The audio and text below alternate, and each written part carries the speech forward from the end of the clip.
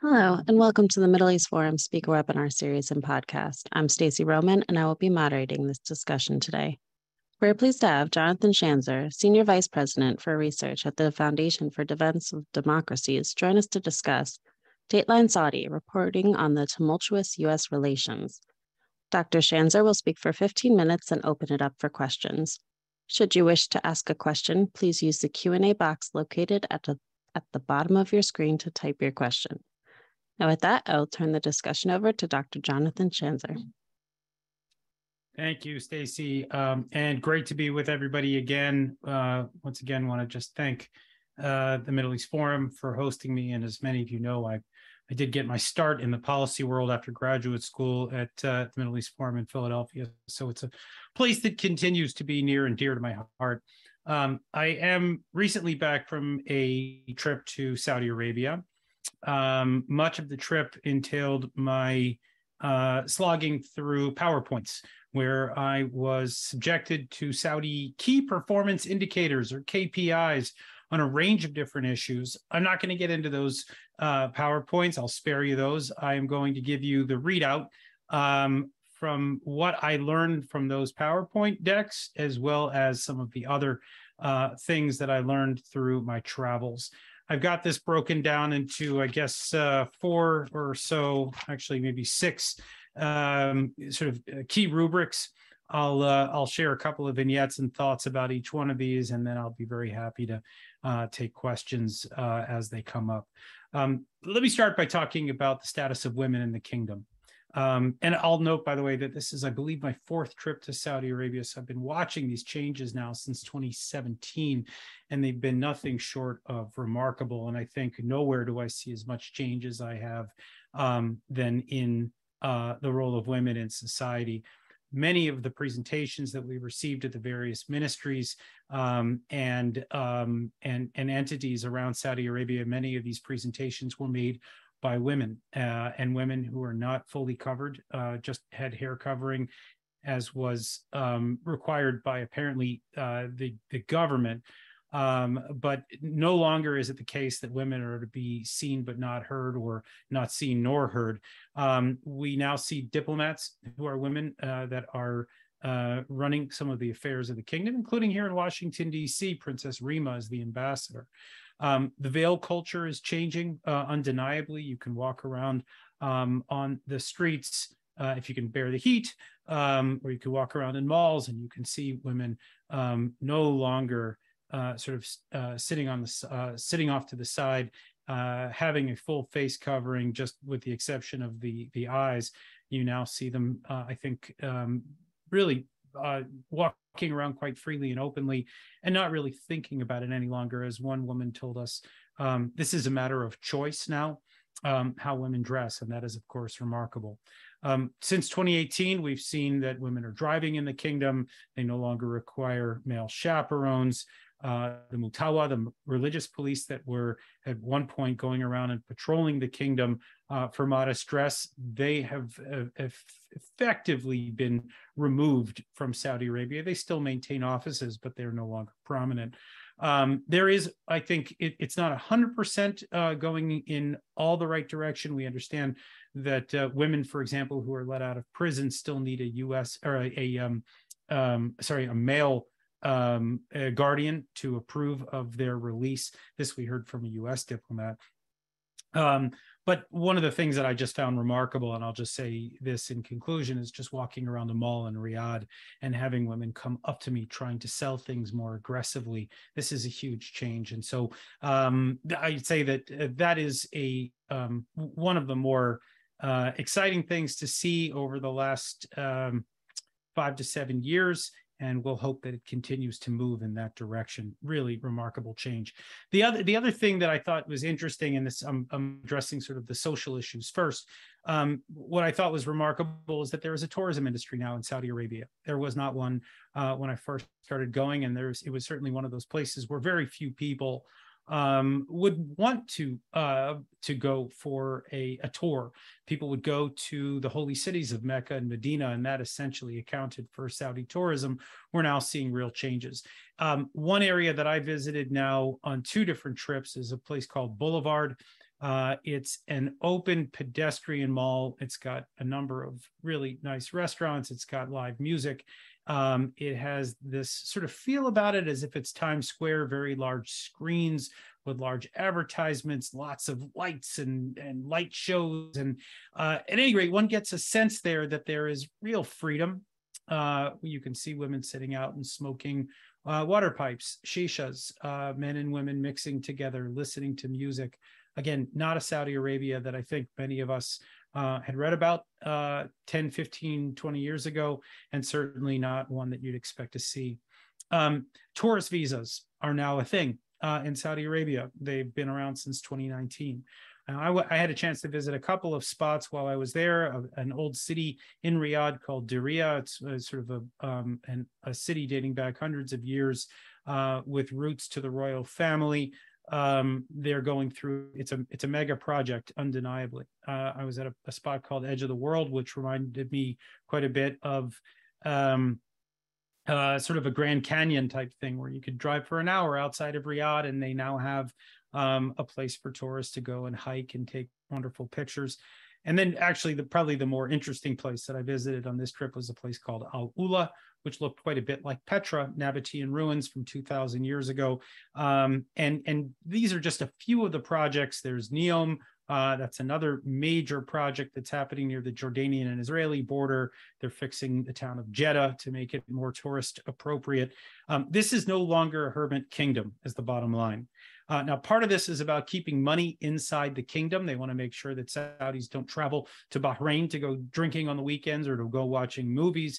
So the Saudis have decided to create things inside the kingdom that it would attract additional funds and not see that seepage of finance. But part of this truly is about change. And there is a dedication to this reform process right now that I am convinced is real. Now, the question is how much of it holds, how much of it is long-term. These are things that are unknowable right now, but again, remarkable changes that we had not seen before. Now, there are those who come from the West who would say that the greatest downside for the tourism industry is that there's no alcohol. But if you've read the newspapers just in recent days, they've made an announcement that in Neom in particular, it appears that they're going to be relaxing those laws. So stay tuned. But there is, in fact, a tourist industry that I think is remarkable to behold. Now, let me talk for a minute about Wahhabism. This is the radical Hasidic brand of Islam that got the kingdom in so much trouble over 9/11, if not before and after. We don't know if it's dormant or dead, but we do know that the footprint of Wahhabism in the kingdom right now is far less than it ever used to be. Now, you've probably seen places advertised like Ittidal, which is the famous place for combating extremism, countering extremism. This is the place that famously the king of Saudi Arabia, the president of Egypt, Abdel Fattah al-Sisi, and Donald Trump put their hands on that orb. This was in this center, and they do quite a bit of messaging about how they want to combat extremism online. Of course, Facebook and Twitter and other online outlets have the ability to do that themselves, but nevertheless, I think it is important that the Saudis are engaging in this activity. There's also, of course, the Muslim World League, which used to be a major feeder of Wahhabist propaganda, funds for spreading Wahhabism abroad. It's now run by a guy named Mohammed Al-Issa. He has famously visited Auschwitz. He recognizes the Holocaust, and he is dedicated to engaging with the Jewish community abroad, with the Christian community, and is really dedicated to trying to convey that the Saudis do in fact see Christians and Jews as Ahl al-Kitab, as they call it in Arabic, the people of the book. I will say that one thing that bothers me a bit when I hear the rhetoric is there is no owning of the mistakes of the past. In other words, there is no reckoning for what happened during or after 9/11. But there does appear to be a clear vision for the future. One interlocutor that we had during this trip really shocked me, floored me when he described his country as non-ideological. This was not something that I would ever expect to hear from a country like Saudi Arabia 20 some years ago. They talk now about stability, the importance of stability and prosperity. This was not the way that they approached foreign policy, to put it mildly, in the immediate aftermath of the 1979 revolution in Iran, which is arguably what pushed the Saudis to try to export Wahhabism abroad in sort of competition. Now, the irony of all of this is that the key to the continued reform and the diminishing sort of footprint of Wahhabism, the key to all of this is MBS, the Crown Prince, Mohammed bin Salman. He has cracked down on clerics. He's centralized the messaging coming out of the mosques. The question is, in my mind, will the US and other Western countries continue to at least nominally support this activity, or are they going to continue to try to hold him to account for sins of his past? It's an interesting question, but I do believe that he is the key to the reforms that we're watching. The other thing that I think we all need to keep an eye on is whether this is something that resonates among the Saudi people.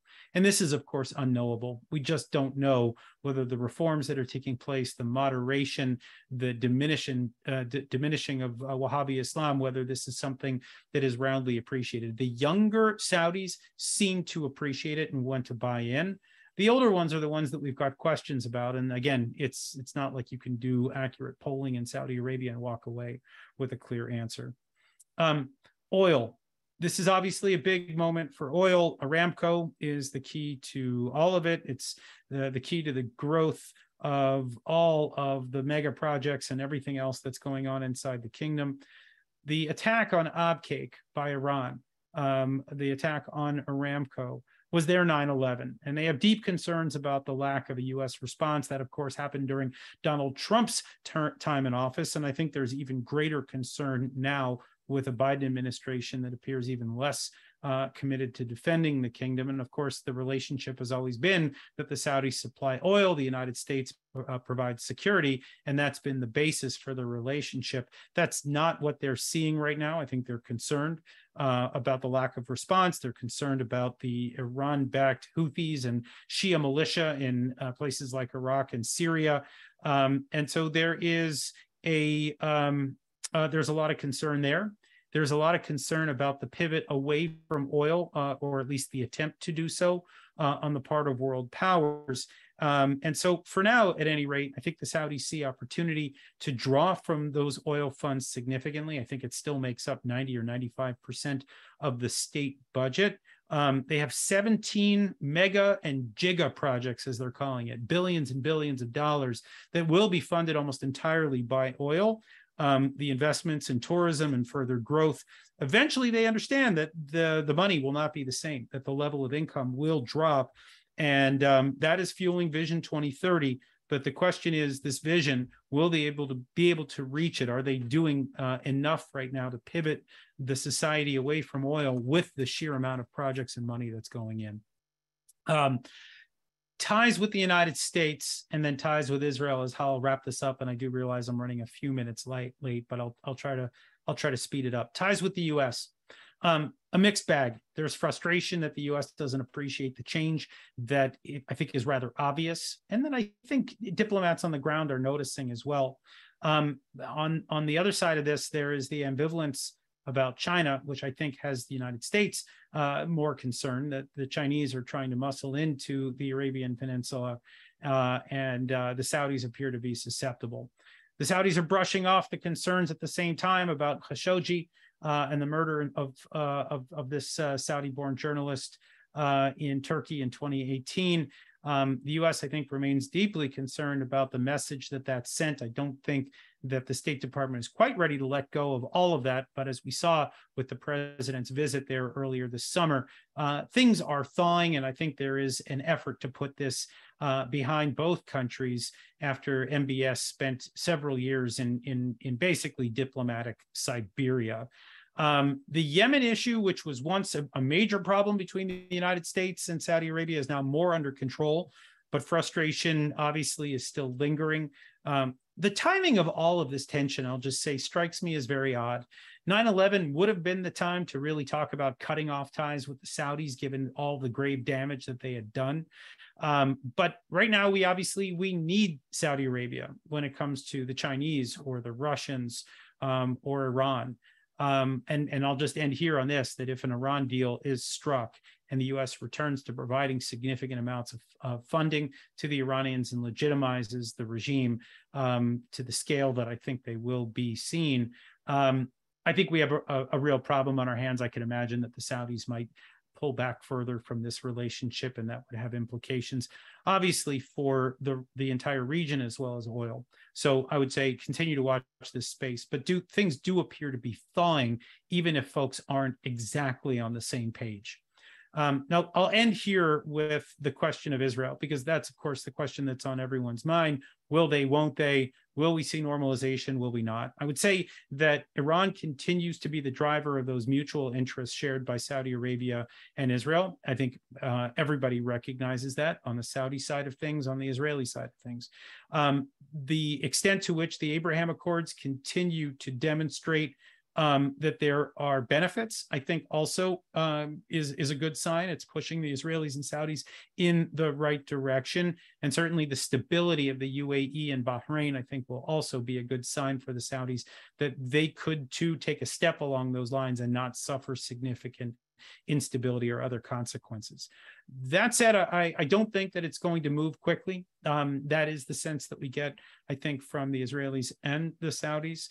The Saudis, some of the folks that we talked to explicitly noted that they are the leaders of the OIC, the Organization of Islamic Cooperation. They see themselves as the leader of 57 Muslim states, and they're not willing to get ahead of all of their members. That they want to see this thing sort of move organically. I'm not sure that that's going to be always the case, but at least for now, I think it's a convenient excuse for the Saudis. The Saudi peace plan, the one that was, I think, originally concocted by the Jordanians and then ultimately hijacked by Tom Friedman, but is known as the Saudi peace plan. This is still, I think, the thing that they point to. They say, look, Israel, if you get out of all of the territories conquered in the 67 war, you'll have the full recognition of the entire Arab League. That is still where they stand on things. Whether that's the only game in town, I think remains to be seen. I'm not convinced. What I can tell you, though, is that the rhetoric is fascinating. First of all, Saudis never said the word Israel out loud in visits past. Now they're openly talking about Israel. It's no longer the Zionist entity. It is Israel, and that's a positive thing in and of itself. There's a recognition that Israel's strong, that it's here to stay. And some of the things that we heard, and I'll just give you a quote. We want this Palestinian issue out of the way. We want this gone. Those were things that we heard Saudis say, and it was just really interesting to hear them frame it that way, as if to say this is a nuisance, and that it's no longer something that they're interested in pushing on, but that rather, hey, can we just get this done with already so we can move on with the rest of our lives? I think that's a positive message, even if it doesn't mean that peace is around the corner. In the meantime, we see opportunities for continued engagement through CENTCOM, where Israel joined in the autumn of last year. It's about a year old now. Connections through the intelligence communities that I think, have long been aware of. Probably meetings that are taking place in Bahrain or perhaps other Gulf states. There is a broad appreciation inside Saudi Arabia for what Israel is conducting in terms of asymmetric warfare. The so-called war between wars, I think, has generated a lot of excitement among the Saudis. They watch at what Israel's able to do and how it really doesn't appear to be cowered by Iran. And I think that is really an interesting thing to watch as well. But again, the key here is stability and prosperity. These are the things that Saudi officials continue to stress. They stress it unofficially. They stress it through these multiple PowerPoints that you see that are created by McKinsey that we watch throughout the kingdom. And so stability and prosperity, I think, will ultimately drive things forward. The U.S. needs to take a more active role or not. Now, the big question that we all had on the trip was whether there would be booze before peace with Israel or peace with Israel before booze. I happen to think that, we'll probably see the legalization of alcohol and NEOM before peace with Israel. So, in another 2 or 3 years, we can have another conversation and see where things go. But in the meantime, I have to say, it almost doesn't matter which comes first. The change is remarkable. It's important for American interest. It has potential influence on Israeli ties and regional peace. And so things are moving in the right direction. Are they guaranteed to move in that direction in perpetuity? Absolutely not. Are we seeing every indicator that can give us a clear sense of what's happening in the kingdom? Absolutely not. But it is a sea change from what I have seen in the past, and I think what we know of Saudi history from decades past as well. So I'll end there, and I thank you very much for the opportunity to speak with you today. All right, thank you so much. The first question is from Claire Lopez. So far, we're seeing significant changes in what might be called social mores, but do you expect to see substantial changes to the observance of Islamic law? And she goes on to state that the removal of the punishment of flogging is one such example. Yeah, I don't see those changes happening anytime soon. I think a lot of this is about how the Saudis interface with others, the rules for their own people, what happens behind closed doors, what happens within their judiciary, for example. I don't get a sense of that. I know that polygamy is still a thing. I know that, for example, they're not interested in building churches or synagogues. There are going to be limitations to all of this. And again, let me just stress, I don't believe that we're watching, Saudi Arabia turn into a Jeffersonian democracy. That's not what's happening here. I think it's going to maintain a lot of its character. But we're seeing some of these changes right now at the same time, which I think is extremely positive. It won't change everything in the region, but I would say that Saudi Arabia we could expect something of a domino effect, whether it's peace with Israel or other steps that are taken to make the country less of a danger to other countries in the region. Absolutely. So we have some questions about tourism.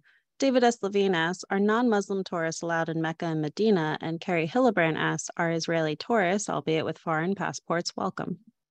So my understanding is that if you have a foreign passport, you can come.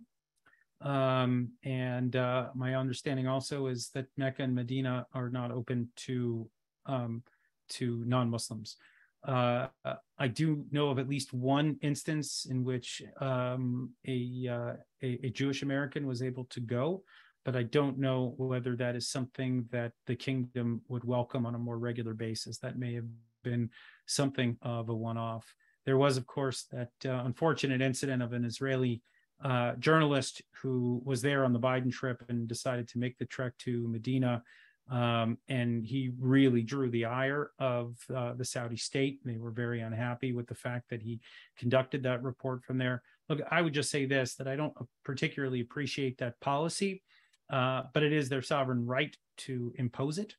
I would hope that at some point they realize that there could be one heck of a tourism industry. Going to the Grand Mosque would be akin to going to, something like the Taj Mahal.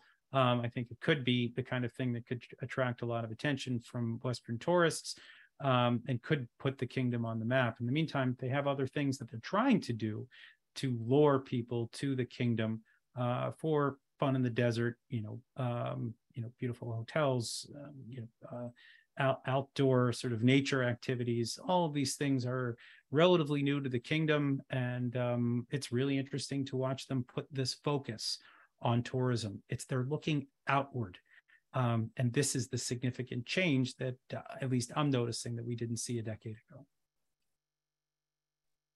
Wonderful, thank you. Nizam Bori asks, what action should Israel take to advance the relation with Saudi Arabia? Look, it's a good question. I think part of it we can distill down to that war between wars, the ongoing activity between Iran and Israel in the shadows and at night. The more that Israel is able to eat Iran's lunch, the more that the Arab states are going to be looking and saying, we want to be part of that, right? These are guys that know how to beat back our enemies, and we have a common interest in doing so. So I think the Israelis just simply fighting for their own interests when it comes to Iran, I think is significant and certainly worthwhile. There is talk about what Israel can do to alleviate the challenges that the Palestinians endure in terms of freedom of movement or things along those lines. I don't know whether they have a direct impact on all of this, but certainly if the Saudis are delivering messages that are indirect or direct to the Israelis, and the Israelis appear to be responding in some shape or form, perhaps that can build, a sort of a level of trust. I don't know if there would be a direct one-to-one correlation. You build an airport for the Palestinians and you take another step closer to peace. But certainly, I think it's a proposition worth testing. I do believe that if Israel is able to make peace with its surrounding neighbors, there will be pressure on the Palestinians to keep, a lot of the violence and chaos under control. Absolutely. And of course, the focus of this webinar was on the U.S. relations. So David S. Levine asked, do you think the Democrats will ever allow the Saudis to forget the murder of Khashoggi? It's going to take some time. Khashoggi's murder was, of course, brutal, inexcusable, unexplainable. And you have a guy that is going to be the crown prince and then probably the king of Saudi Arabia for, he's young, he's 37 years old. The guy has potentially another 50 years under his belt here, or 40 years. So it's a long time. So there is going to have to be, I think, some generational changes that take place in Congress in particular. I do think that it's promising that President Biden, who campaigned on the notion that he wanted to turn Saudi Arabia into a pariah state, is no longer doing that. Again, I think that it's perfectly reasonable to try to hold Saudi Arabia to account for this crime. The question is, at what cost and for how long? And will the United States, use this as a means to prevent the production of oil or to prevent normalization with Israel? These are the sorts of things you can't forget what the American interest here is, and that is stability and prosperity in the region, and of course, the steady supply of oil. So those are the things that you need to put first and foremost. Of course, we've got morals and ethics and policies that we want to make sure that the Saudis understand and embrace. But the irony of all of it is that a lot of that is taking place. A lot of the changes that we, for many years, were trying to thrust upon the Saudis, and they appeared resistant. Now they're doing it, and they're doing it regardless of what we tell them. There is just this one issue that is lingering over everybody, and that was the brutal murder of a journalist. And at some point, I don't know how, I don't know when, but Democrats and Republicans are likely going to have to swallow it, maybe not love it, but with the idea that it's time to move on because there are other things at play. Thank you. And do you see any hesitancy from the U.S. in creating these relations, especially with the risk of radical Islam taking over with a revolution? Look, I think that is the key to all of this is, can we count on this in the long term? Is it stable in the long term? Right now, it's very difficult to see whether there is significant instability. I was aware of at least one failed terrorist attack several weeks before I was in the kingdom. I think there still is a terrorism alert that is placed on Saudi Arabia by the U.S. State Department, as well as a number of foreign ministries. But the extent to which we have a visual on that, I don't have a lot of understanding of what the threat actually is and how much the U.S. or other countries are keeping it under control. But I think the broader question that you ask is the big one: is this something that is sustainable? Are we going to see continued reform? Are we going to see continued efforts to really stamp out the influence of Wahhabism? I will say that the diminishing of the support for this Wahhabist movement, the proselytization abroad, has dropped immensely, and you can, I think, begin to see the impact in other places around the Muslim world. That, in and of itself, I have to say, is truly laudable. But again, I think there is you ask really the right question: is how much can you trust this? How stable is the kingdom? I will say the longer this goes on, and the more that we see reform, the more it's likely to stay. And that is, I would say, a good sign for now.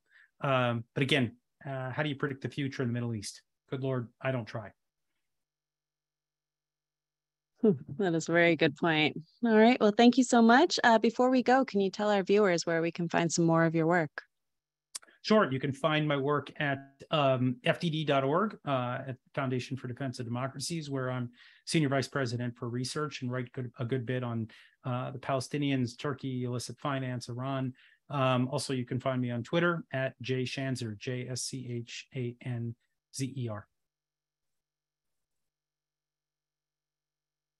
All right. Thank you so much. Thank you again, Dr. Schanzer, for joining us today. We really appreciate your time. My pleasure. Thanks for having me. Of course. For our viewers, please be on the lookout for our weekly webinar offerings email coming out over the weekend. Thank you all for joining us, and I hope you have a wonderful day.